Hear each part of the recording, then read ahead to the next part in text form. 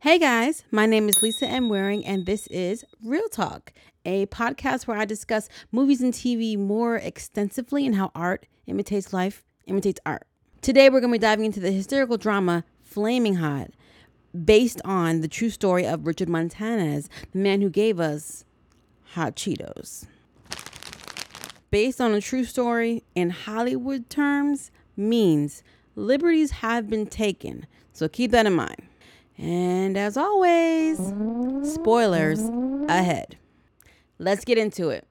We begin this film in an upscale restaurant with an older, distinguished looking gentleman sitting at a table, and we immediately hear a voiceover. So there is narration in this film, but it kind of works for it. The narrator tells us that this distinguished looking gentleman is him. He is me. I am him. Richard Montanez, and the journey to how he got here is an interesting one. We flash back to 1966, where we see a young boy, Richard, playing in a grape orchard with his siblings. He's carefree, he's having fun, living it up. Then we see him at home, tinkering with some toys. Well, not toys per se, like tools, equipment. And he's in his father's things. While he's tinkering, his dad basically busts open the door and starts riling on him like, why are you my things? Don't touch my stuff. And we get a pretty clear picture that his dad is very hard on him. Borderline abusive, hard on him. Things aren't so great for him at school either. He is a Mexican kid in a predominantly white school in the 60s. He sticks out like a sore thumb. But then he meets Judy and they instantly click. She's another survivor. And when he says that, the narrator, you see that there's just a little bit of a bruise peeking out from underneath her sleeve on her upper arm. And you realize, oh, they both come from very aggressive families. Now, I'm not sure because it wasn't the focus of the film, but this was not really touched on until much, much later, and barely. Richard and Judy would eat lunch together, and both of them would be packing homemade burritos from their parents, which didn't go well in the cafeteria with the other kids, especially the bullies. And they kind of wish they had bologna sandwiches like the other kids.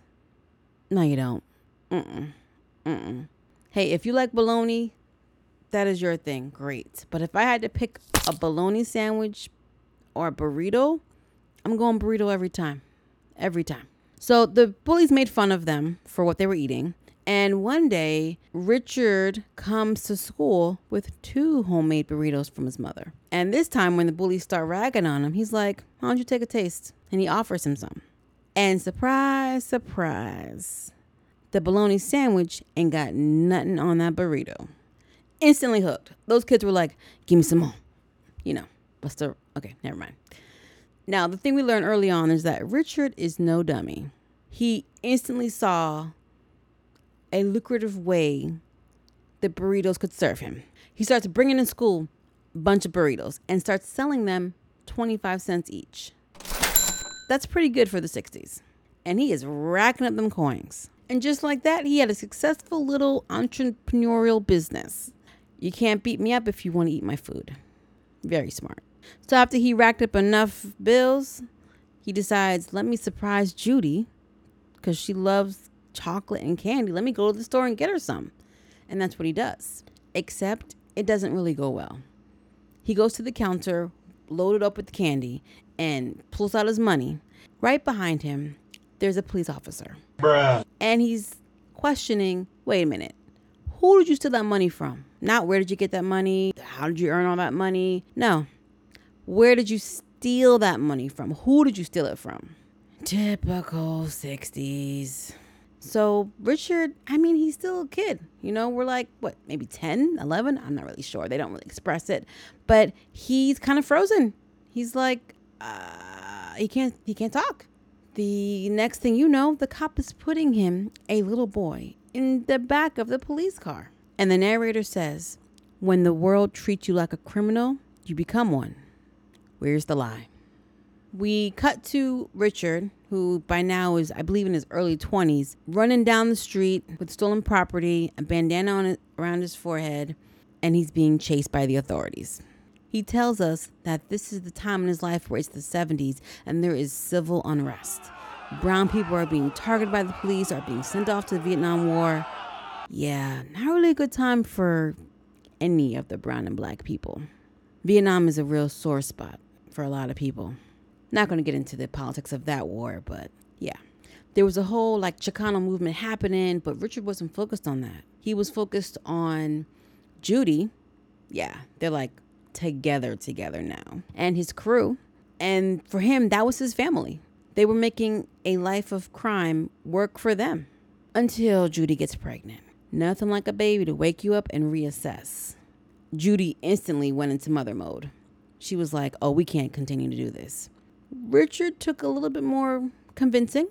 He gets caught in a stolen car and is standing in front of a judge who, thankfully, is not trying to end his whole life, but is more giving him a pep talk, telling him, to do better, which Judy's also doing the same thing, telling him, hey, you got to do better. We have a family now. The judge gives him leniency. It doesn't really specify how much time, but he's able to be home with his newborn baby. Richard's sitting outside of his house on the porch, just, relaxing. And then his crew pulls up and they're like, yo, Richard, let's go. Let's hit these streets. Let's get it. And Richard looks at his crew and he looks through the window at Judy and his baby sleeping on the couch. And he realizes this is that moment, that one of those pivotal moments where you make a decision that changes the trajectory of your life. Trajectory. That's such a weird word. Trajectory. You get it. So Richard stands up. He looks at his crew and then turns around and heads into the house. He made his choice. A better choice. But better does not mean easier. It's now 1982. Richard and Judy have 2 boys and they're trying to make life work the honest way. But it's rough out here. Their fridge is broken. Lucky, who is probably 7 or 8, he's got talking shoes.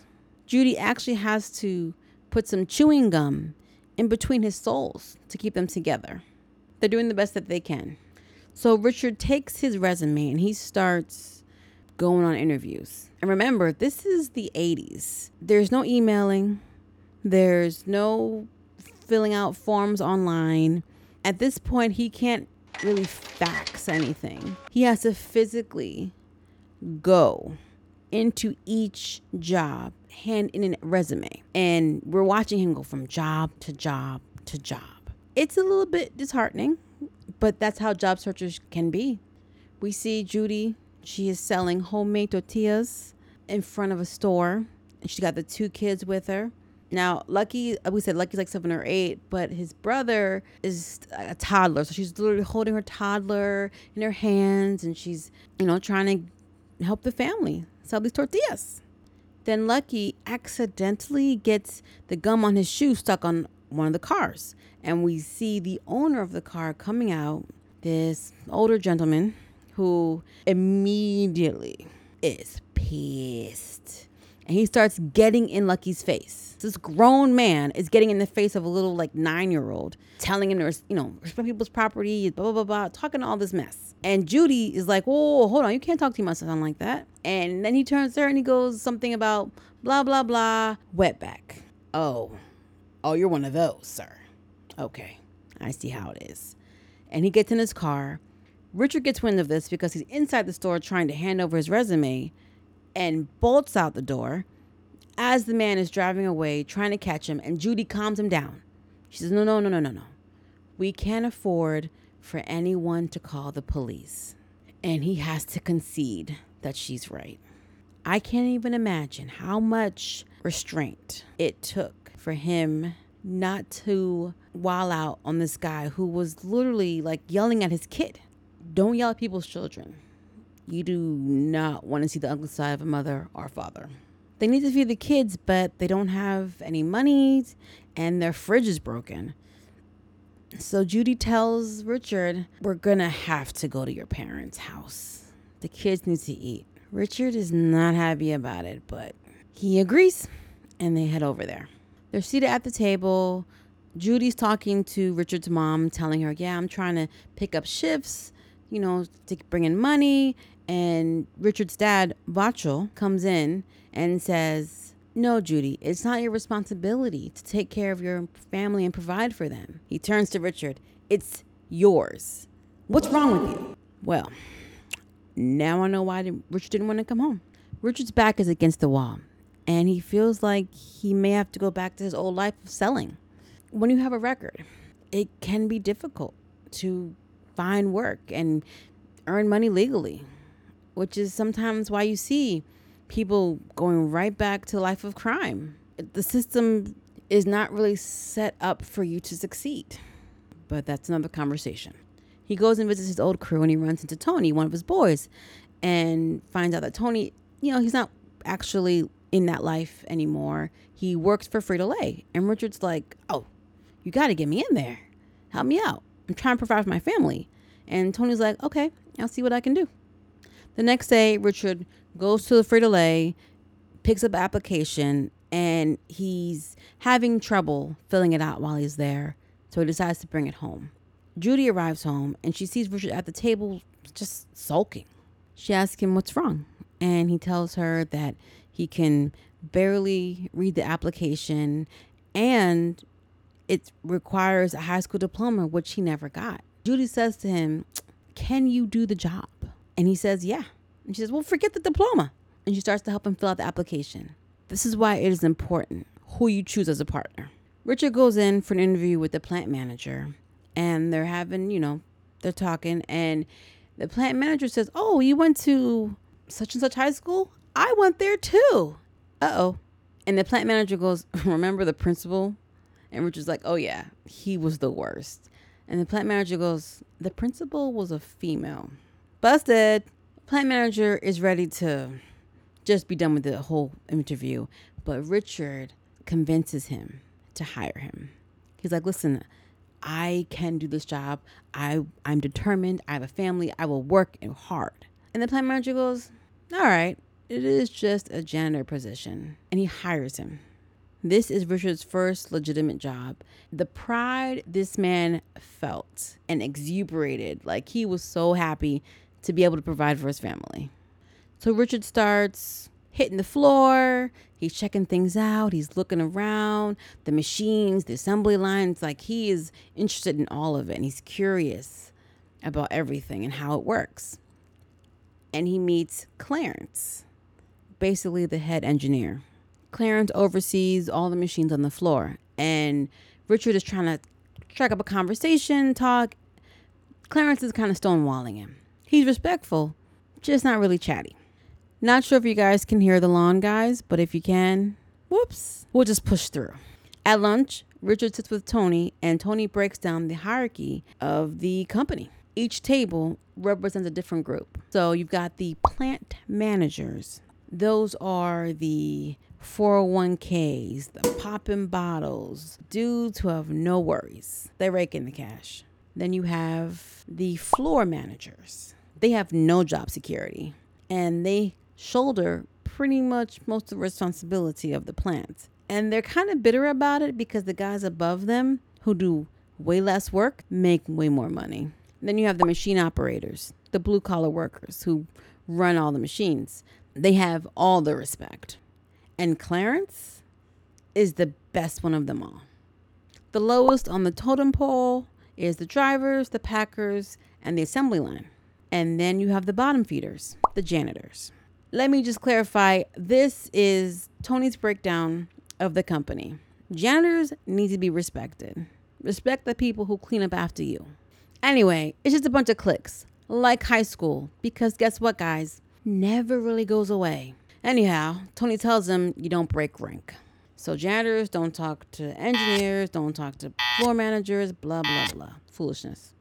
We see Richard's father, Vachel, telling him, you can't mop floors forever. It's just falling on deaf ears. Richard has a plan. He has a goal, and he is going to make it to the top of this company one way or the other. And he knows he needs to learn from the best to do that.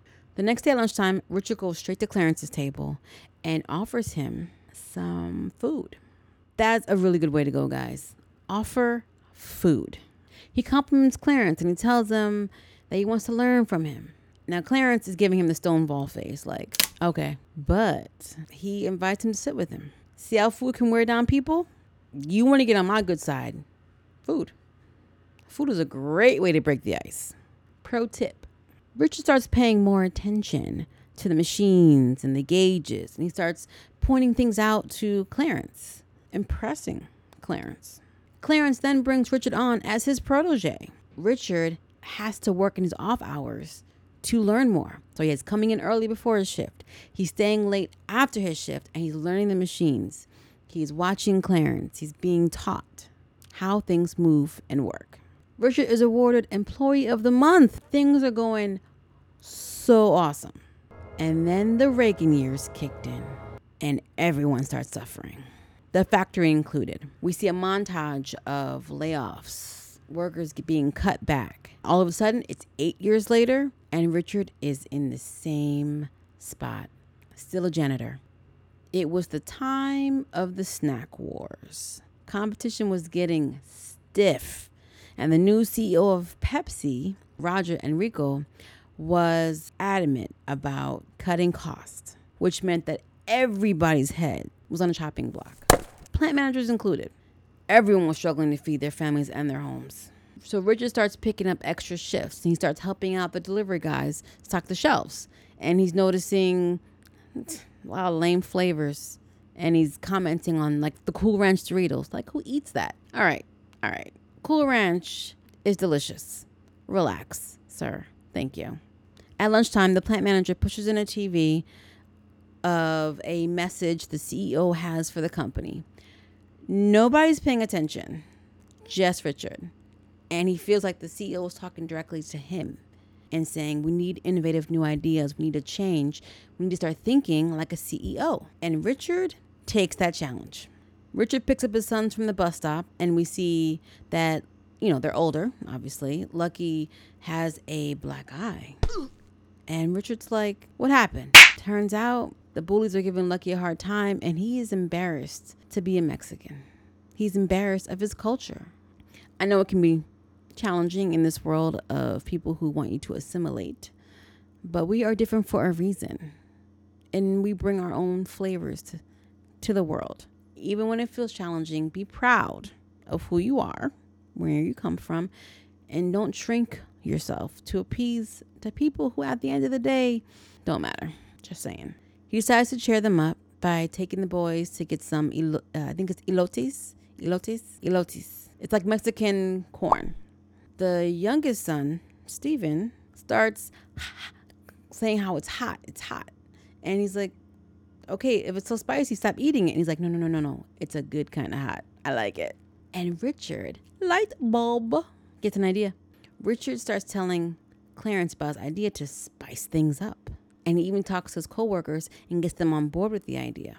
He goes to Judy and he's like, I have this wonderful idea. I need you to help me with it. And she's kind of hesitant. She's like, babe, we've been doing this a while. Nothing's happening. Let's do something different. She says, your father has a job for you. He says it's a good job. So they make a deal. Richard's like, okay, I will sit with my dad and listen to him if you help me. And she's like, great. So they go to meet up with the dad and his father's pastor, clergyman. I'm not sure the term. And turns out that wonderful job his dad was telling him about is being a janitor at the church. So no real promotion. Richard's like, I appreciate it, but I'm going to stick with Frito-Lay. I have a future there. And Vacho, his dad, is like, no, you don't. This is a very bad decision. What are you doing? Richard kind of loses it. He's like, I have had it. I've had it with you. And he tells the clergyman, do you know this man? He beat me up my whole life. That's the mention that I was telling you about, the abuse. It's mentioned later on. This is where it's mentioned. He's telling the clergyman, he's beating on me, but it's okay. I have a thick skin, it don't hurt. What has lingered is his dad's voice in his head telling him he's nothing. He's worth nothing. And that is the fight that he has every day. That is the voice that he has to fight against every day that he hears. So Vacho does not like his dirty laundry being aired in front of his pastor, preacher, clergyman, whatever you want to call it. And he goes on the offensive.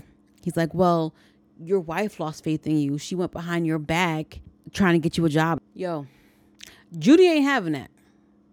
Now Judy snaps and puts father-in-law in his place. She tells him, you don't speak for me. I never said any of these things. I never lost faith in my husband. And you know what? Don't come around until you're ready to be the father he deserves. Then she goes to Richard and she says, come on, let's put my voice in your head. Mic drop. Guys, I'm saying this again. Choose your partner carefully. It matters who you have in your corner. They can either help you fly or make sure you drown. Money can get lost. Beauty fades. Make sure that love, that support is real. Just saying.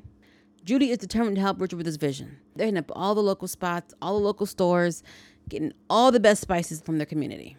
Meanwhile, in the West, they're trying to also make spicy chips in a lab with chemicals. Of course they are. So Judy and Richard and the gang, they're trying every different combination of spices. They're trying on the chips, on this, on that. They're going back and forth. They're continuing. Failure. And then spicy Cheetos are born. They're ready. So Richard goes to the floor manager and he's like, hey, I have this awesome idea. It is going to change things. But floor manager doesn't want to hear. He goes, man, just go back to being a janitor. Ouch. So Richard sneaks into the floor manager's office and gets the CEO's phone number. And he sneaks and calls him. And he gets hold of the secretary. He convinces her to patch him through. This guy has a way with people. He just does. He gets on the phone with the CEO. And he tells him about his idea. And he says, sir, it's going to revolutionize things. And the CEO, Enrico, was like, okay, send him over. So he and Judy, they go to the post office. And right before they're about to send the box of samples to the CEO, Richard says, let's pray over it. This is a big deal because Richard really wasn't about faith and any of that other stuff. For him to suggest this, it was a big deal. And they sat and they prayed right there.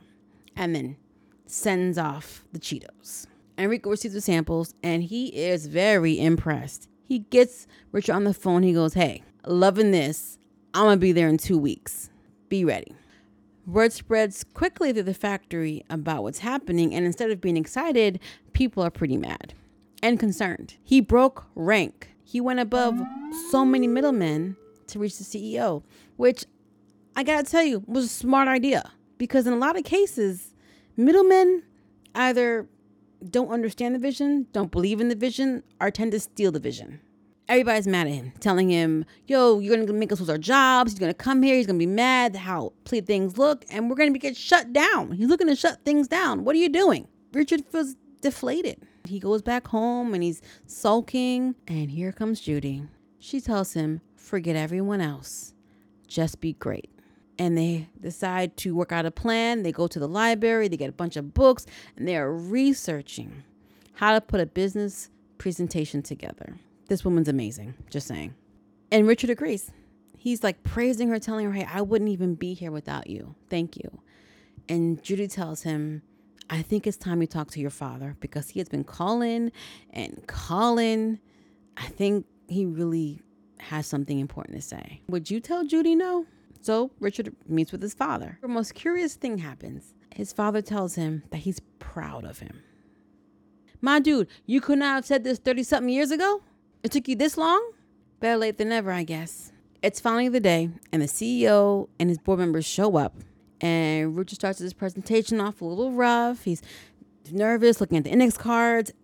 And then he decides to just speak from the heart, which normally works for him. And it works in this situation. He wins over the CEO.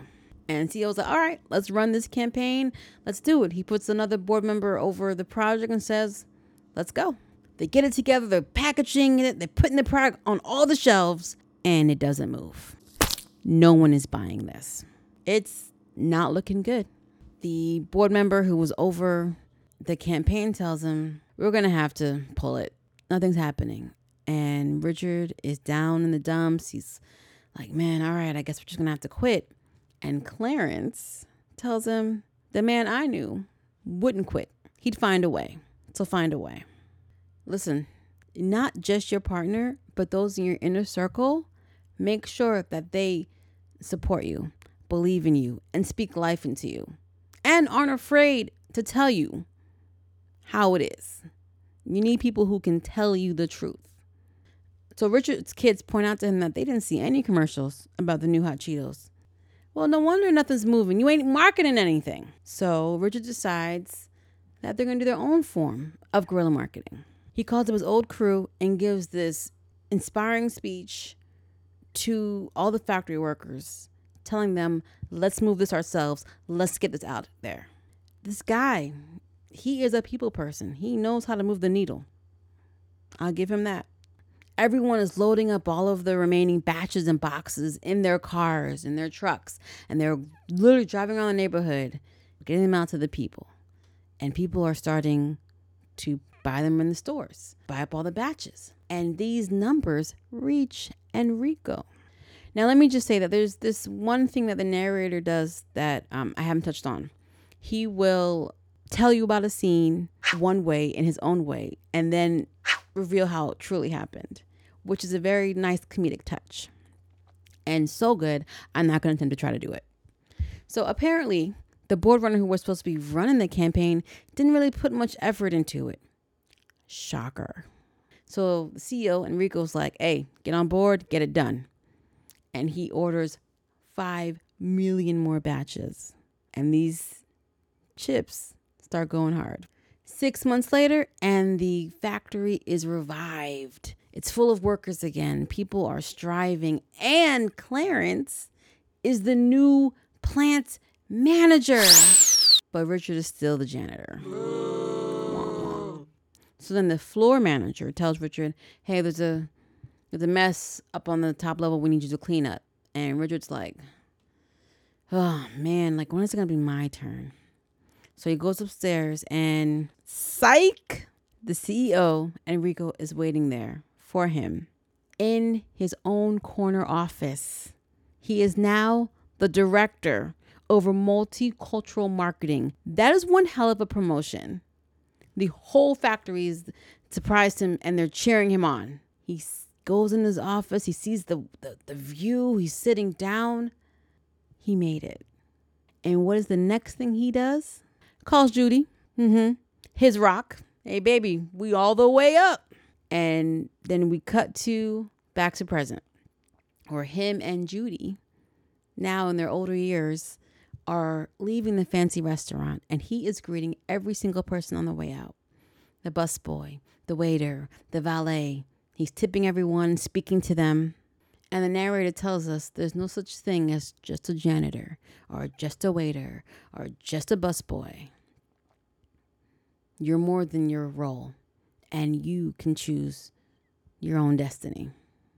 Post-credits, Richard became the top executive at Pepsi / Frito-Lay, because, spoiler alert, Pepsi owns Frito-Lay.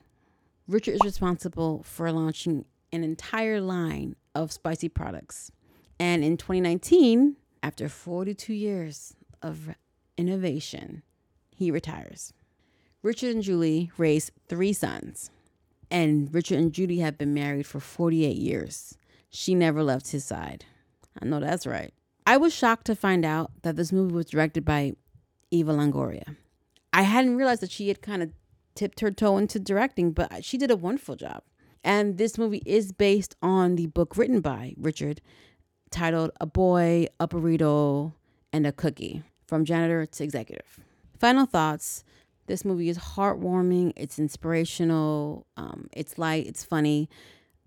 Again, they don't really go dive into the abuse aspect too much. And I'm not really sure if he really did reconcile with his father. I haven't read the book.